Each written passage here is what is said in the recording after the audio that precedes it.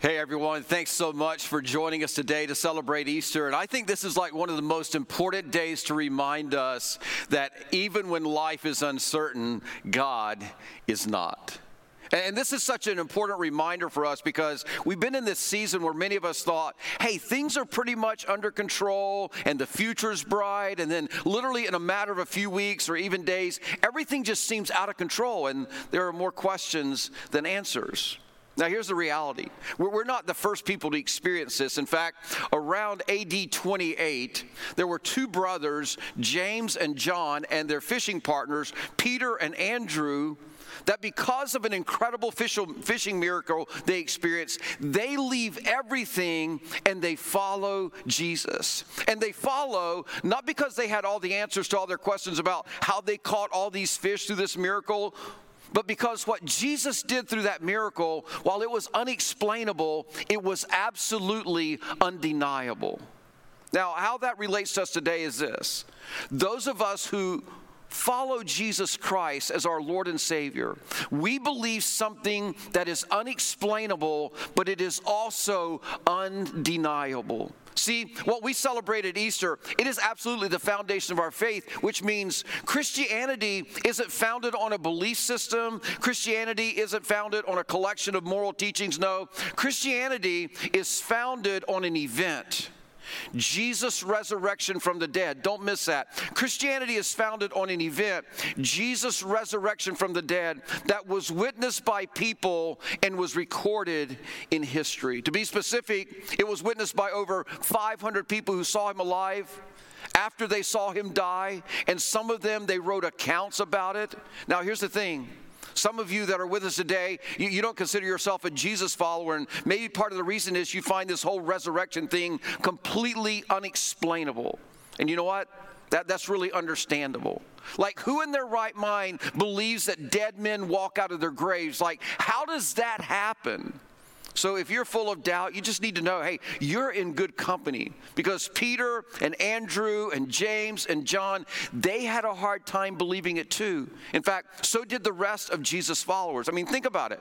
These were men who left everything behind for Jesus. They left their hometowns, they left their families, they left their jobs and their sources of income. They spent 3 years following Jesus around Galilee and Judea, all because they believed that he was who he said he was, the Messiah. And they believed that by committing their lives to him, that they would find greater purpose and prestige and position and power in the kingdom that they believed that he had came to establish here on this earth. But don't miss this. In less than 24 hours, their whole world got turned upside down. Jesus, who they considered to be their king, their teacher, their friend, he was arrested, he was sentenced to die. And they felt, I'm sure, misled, disillusioned, frightened, scared. Maybe in their minds, it had all been for nothing. And so they did what most of us would have done. They unfollowed Jesus. In fact, they ran away.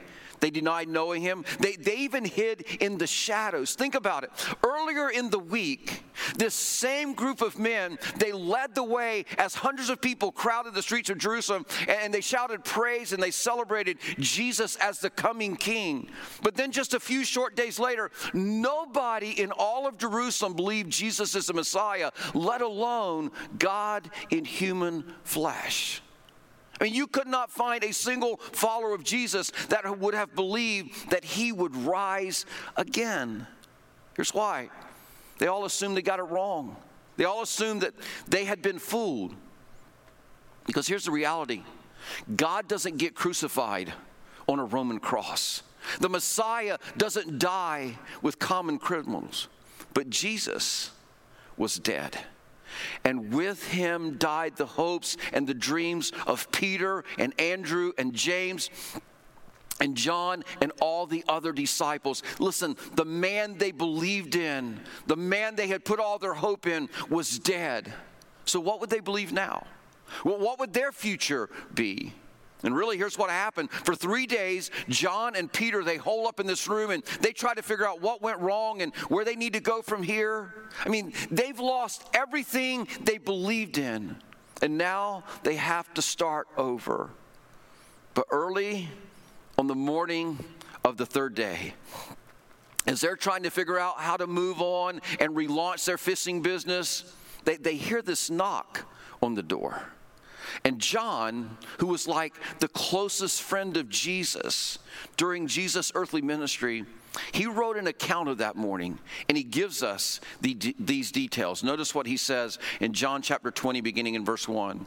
He says, "Early on the first day of the week, while it was still dark, Mary Magdalene went to the tomb and saw that the stone had been removed from the entrance." Now, I don't want you to miss the significance of what's happening here. See, with this statement, John isn't trying to start a religion or turn Jesus into a legend. He's just telling a story. He's telling us what happened firsthand. And this little statement here about Mary Magdalene, it proves it. See, in first century Judea, a woman's testimony, while this is not right, a woman's testimony is not the way you should treat ladies. It was not considered credible. So, for example, if your neighbor stole your cow and one of the ladies at your house, she saw that, you could not call her into court as an eyewitness because the judge would not accept her statement as credible evidence. So when John tells us that the very first witness to Jesus' resurrection was a woman, we know he's not making this up. Because see, if he wanted to start a religion or turn Jesus into a legend, he would have used a man. He would have used what they would have considered in that day as a credible witness to discover that Jesus had been raised. But he tells us that Mary made the discovery because that's what really happened. In fact, listen to the conclusion that Mary comes to. So she came running to Simon Peter and the other disciple, the one Jesus loved, and said, "They have taken the Lord out of the tomb, and we don't know where they have put him." Now, the reason she says this last statement, "They have taken the Lord out of the tomb, and we don't know where they have put him," is because there was no expectation that Jesus had raised from the dead. There was none. Mary assumed what we all would have assumed if we had been there that day, that somebody took his body. In fact, you could say it this way: nobody expected no body. Like at this point, none of Jesus' followers still believed that he was who he said he was, or that he would do what he said he would do. Nobody was marching through the street shouting, "Hey, he's alive, he's alive, this is the third day, this is the day he promised, he's alive." Like nobody expected no body. So Peter and John, they run to the tomb because they're curious. And John gives us all these details about how Jesus' burial garments are there. There's no body. But again, they weren't expecting a resurrection, so they go back and they find the other disciples to tell them what they saw. But nobody's convinced until later that night when John tells us this happened. Notice what he says next. On the evening of that first day of the week, when the disciples were together with the doors locked for fear of the Jewish leaders. So they've killed Jesus, and now they've taken his body, and so now they are filled with fear, and they're behind locked doors because maybe they're coming after them next to kill them, to take them out. So they are with the doors locked for fear of the Jewish leaders. Jesus came and stood among them and said, "Peace be with you." And I'm sure for many of these disciples, when they heard this line, "Peace be with you," it reminded them of other times when Jesus said to them, "Peace be to you." Notice what happens next. After he said this, he showed them his hands and he showed them his side. The disciples were overjoyed when they saw the Lord. I don't want you to miss this, because see, the disciples, they saw Jesus crucified on the cross, and they concluded at that point in time, he's not worth believing in. You know what happened? They did not change their minds until they saw Jesus with their very own eyes. They didn't change their minds until a resurrected Jesus was undeniable to them. Now, here's the reality. They couldn't explain this. They couldn't make sense of this, and they sure didn't expect it. But they made the most rational decision they could make. Because here's the thing. What's unexplainable should never outweigh what's undeniable. See, they decided, we can't explain how we watched him die, and now he's standing here. We don't have all the answers, but we can't deny it. Like, I can touch his nail-scarred hand. I can see his sword-pierced side. So what's unexplainable will not be outweighed by what's undeniable. Now, here's the reality. You and I, we make this same choice all the time. You believe what you see. And that's what John and his friends did. But it took seeing with their own eyes to believe. It took seeing with their own eyes to trust. It took seeing with their own eyes to decide that Jesus was so worth believing in again. Now, here's why this is so important for us on this day. It's why so many of us who call ourselves Christ followers follow Jesus. See, we don't follow Jesus because of what he taught. We don't follow Jesus just because we think he's got the best belief system of any religious leader, even though you hear us say from time to time, following Jesus will make your life better and make you so much better at life. We follow Jesus because the evidence is overwhelming that he died on a Roman cross, that he was buried in a borrowed tomb for 3 days, and then he rose from the dead and was seen by over 500 witnesses, including John and James and Peter and Andrew and Matthew and many others. See, we follow Jesus because these men wrote their accounts of his resurrection while eyewitnesses were still alive and could have refuted the account easily if it would have been wrong.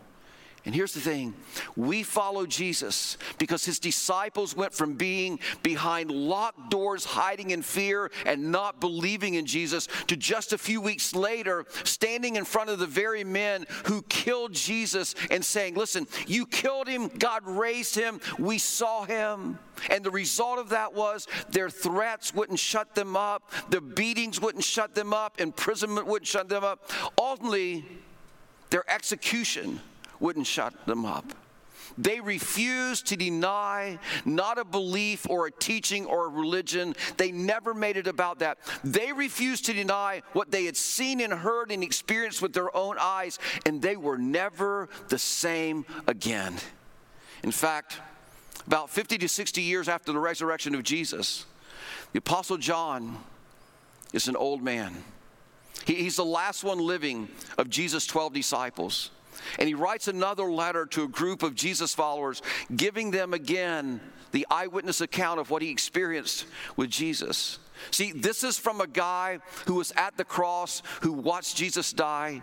He was in the tomb when it was empty 3 days later. He was in the room when Jesus showed up for the very first time and said, "Peace, it's me." Listen to what he says about Jesus. 1 John chapter 1. He says, that which was from the beginning, referring to Jesus, which we have heard, which we have seen with our eyes, which we have looked at with our hands, which we have looked at and our hands have touched.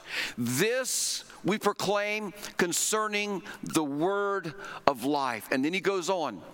The life appeared, referring to Jesus here. We have seen it and testified to it, and we have proclaimed to you the eternal life, which was with the Father and has appeared to us. We proclaim to you what we have seen and heard, so that you also may have fellowship with us. And our fellowship is with the Father and with his Son, Jesus Christ. And this statement from John is a reminder some 50 to 60 years later. He's saying, listen, I'm telling you. I'm not telling you anything that's religious fiction. I'm not telling you anything that was designed to start a movement. I'm telling you, we were there.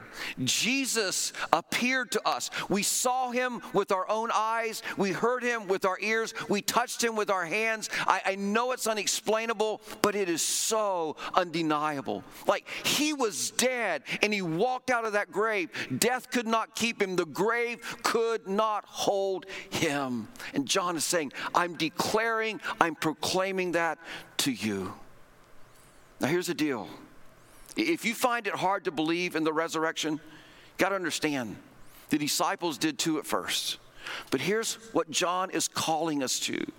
you owe it to yourself to explore the evidence and examine the proof. In fact, what the Apostle John is doing is he's inviting you to do that, because everything about your relationship with God, it hinges on the resurrection of Jesus Christ. Because here's the reality: if Jesus walked out of that tomb, then it becomes personal to you.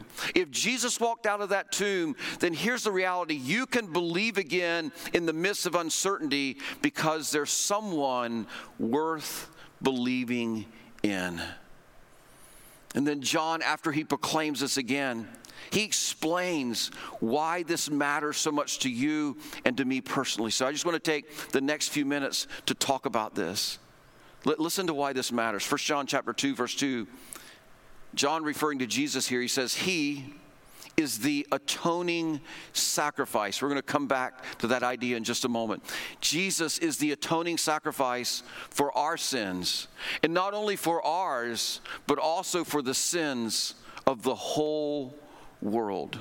So I just want to explain this just as clearly and simply as possible. In fact, if you're following along on the talk notes on our app, there are 3 statements that I'd love for you to look at with me, and we're also going to put them on the screen. You may want to write them down, because these 3 statements remind us that Jesus changed everything with his atoning sacrifice. Now, here's the reality is, as we unpack these next 3 statements, some of you have already made the decision to receive this gift of forgiveness through Jesus' atoning sacrifice. And these statements are going to remind you of why Easter matters so much.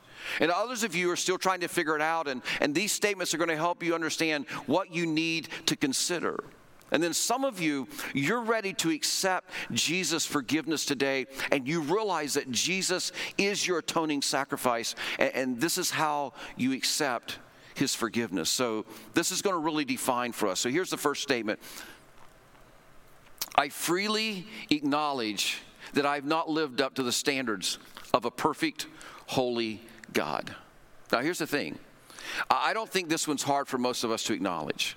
Most of us, we know that we're not perfect. I mean, just forget God's standards. We don't even live up to our own standards all the time, which is why a payment, or another way of saying it, an atoning sacrifice is necessary. Because what sin does, it creates this gap between you and God. God is perfect and you're not. We're not. So you can't be more perfect some of the time to make up for being less perfect the rest of the time, and somehow that balances all out. Think about it. Every sin, what it does, it creates this debt between you and God. And intuitively, you kind of know this. I mean, see, intuitively, we kind of realize that, and therefore we think all of our wrongdoings must be paid for. It's why we try to make up for things that we did wrong. I mean, think about it. If God gave someone who hurt you or wronged you a pass, your emotional reaction would be, I'm furious about that. But think about this. For the same reason, God can't give you a pass for your sins and your wrongdoing. Someone always has to pay for sin and wrongdoing. Now, I want you to hold on to that thought for just a moment. I'm going to give you the second one. And the second one is a little bit more difficult for us to emotionally accept, and that is this. I choose to abandon my efforts to earn God's love and forgiveness. Now, here's why this one is more difficult for some of us to accept, because many of us think, well, I need to do something to make up for my wrongdoing or my sin, and if I do enough good things, then I can make up for all the things I messed up. See, it's what we kind of do when you show up late for a date. You self-atone with flowers and kind of a, honey, just order whatever you want tonight kind of attitude, isn't it? Or it's what you kind of do, the self-atoning thing is when you eat too many sweets, you self-atone like with extra time on the treadmill or exercise. That's the self-atonement plan. But you can't self-atone for your sin. Think about it this way. How many good things do you need to do? Like, where's the line that shows you've been good enough to pay for and make up for all your sins and your wrongdoing? And here's the reality. You don't know, you'll never know. You can't undo what you did. You can't close the gap between you and God. There's no way to do this. See, you and I, we owe God a debt that we cannot pay, and no amount of self-improvement or self-atonement or good works can fix that. Which is why this next statement is so important, and that is this: I humbly ask that Christ's payment for my sin be applied to all my wrongdoings. See, this is where Jesus' death and resurrection, it becomes so personal to you. See, when John described Jesus as an atoning sacrifice, here's what he was saying: somebody has to pay for your sin. Somebody has to meet God's demands for justice. So Jesus came and he lived the perfect life you could not live. And then he said to God, okay, now take the penalty for all their sin and put it on me. Jesus said, I'll pay the debt they can't pay. I'll bridge the gaps they can't bridge. And then he rose again from the dead to prove to us that he accomplished just that. And because of that, he offers you forgiveness. Your sin debt, your wrongdoing debt being completely canceled. I mean, think about this statement. It's applied to all my wrongdoings. So not only does he offer you forgiveness, your sin debt being canceled, and on top of that, you're invited by God to live free of your sin if you just trust that Jesus was your atoning sacrifice. Now here's the thing. If you agree with all three of those statements and you've never accepted Jesus' atoning sacrifice for your sin, then today is your day. If you've made this decision at some point in your past, if you're taking notes, I'd love for you just to write that day down to remind you that all of your sin were atoned for by God. All of them were forgiven. All of those were erased. And that's why we celebrate Easter.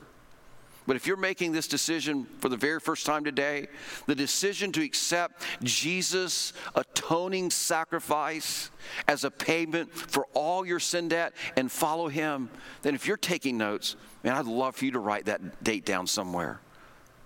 Now, here's the thing about this decision. Don't forget to let us know this so that we can help you with some next steps in following Jesus and understanding what it means to live forgiven with no shame or no guilt before God. And one of the ways you can let us know that is through the Connect card that's on the app, that's on our RCC app, or you can send even a prayer request to us and say, hey, I made this decision today to accept Jesus' atoning sacrifice for my sin because I believe he died and he rose again to pay the price for my sin.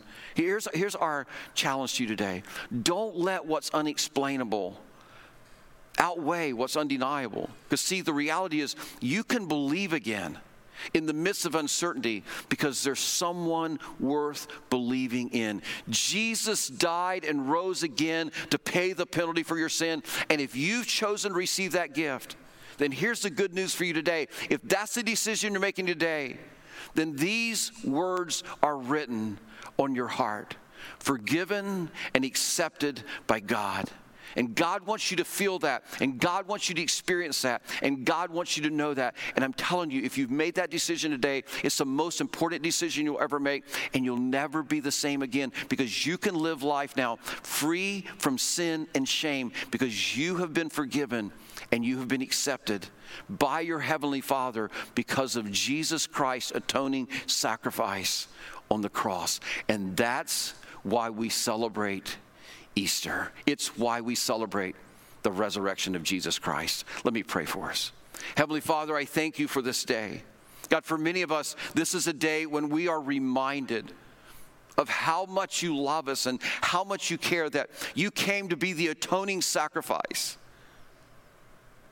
And God, we believe in that because we believe that you died and you rose again. And God, there are people listening right now who are making that decision to say, Jesus, I'm choosing today to follow you. And the reason I'm following you, Jesus, is because I believe that you died and that you rose again and that your death on the cross was the atoning sacrifice for all of my sin and all of my wrongdoing. So thank you for coming. Thank you for forgiving me. I ask you to come in my heart, be my Lord and my Savior and my sin forgiver. Thank you, God, for forgiving me and accepting me as your child. God, I thank you for every person who's making this step.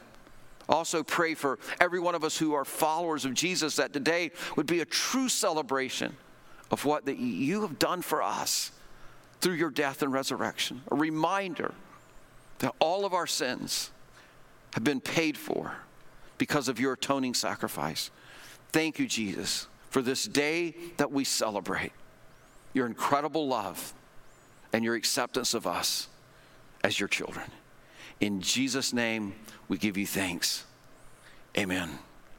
Hey, everyone, thank you so much for celebrating Easter with us. Don't forget to celebrate with your children. If you have children, go to our website and you can get resources. And we have a special bonus for you today, something called Easter Jam. You'll want to do that as a family together as you continue to celebrate our resurrected Lord and Savior. Hey, thank you so much. We'll see you Wednesday evening, 6 o'clock.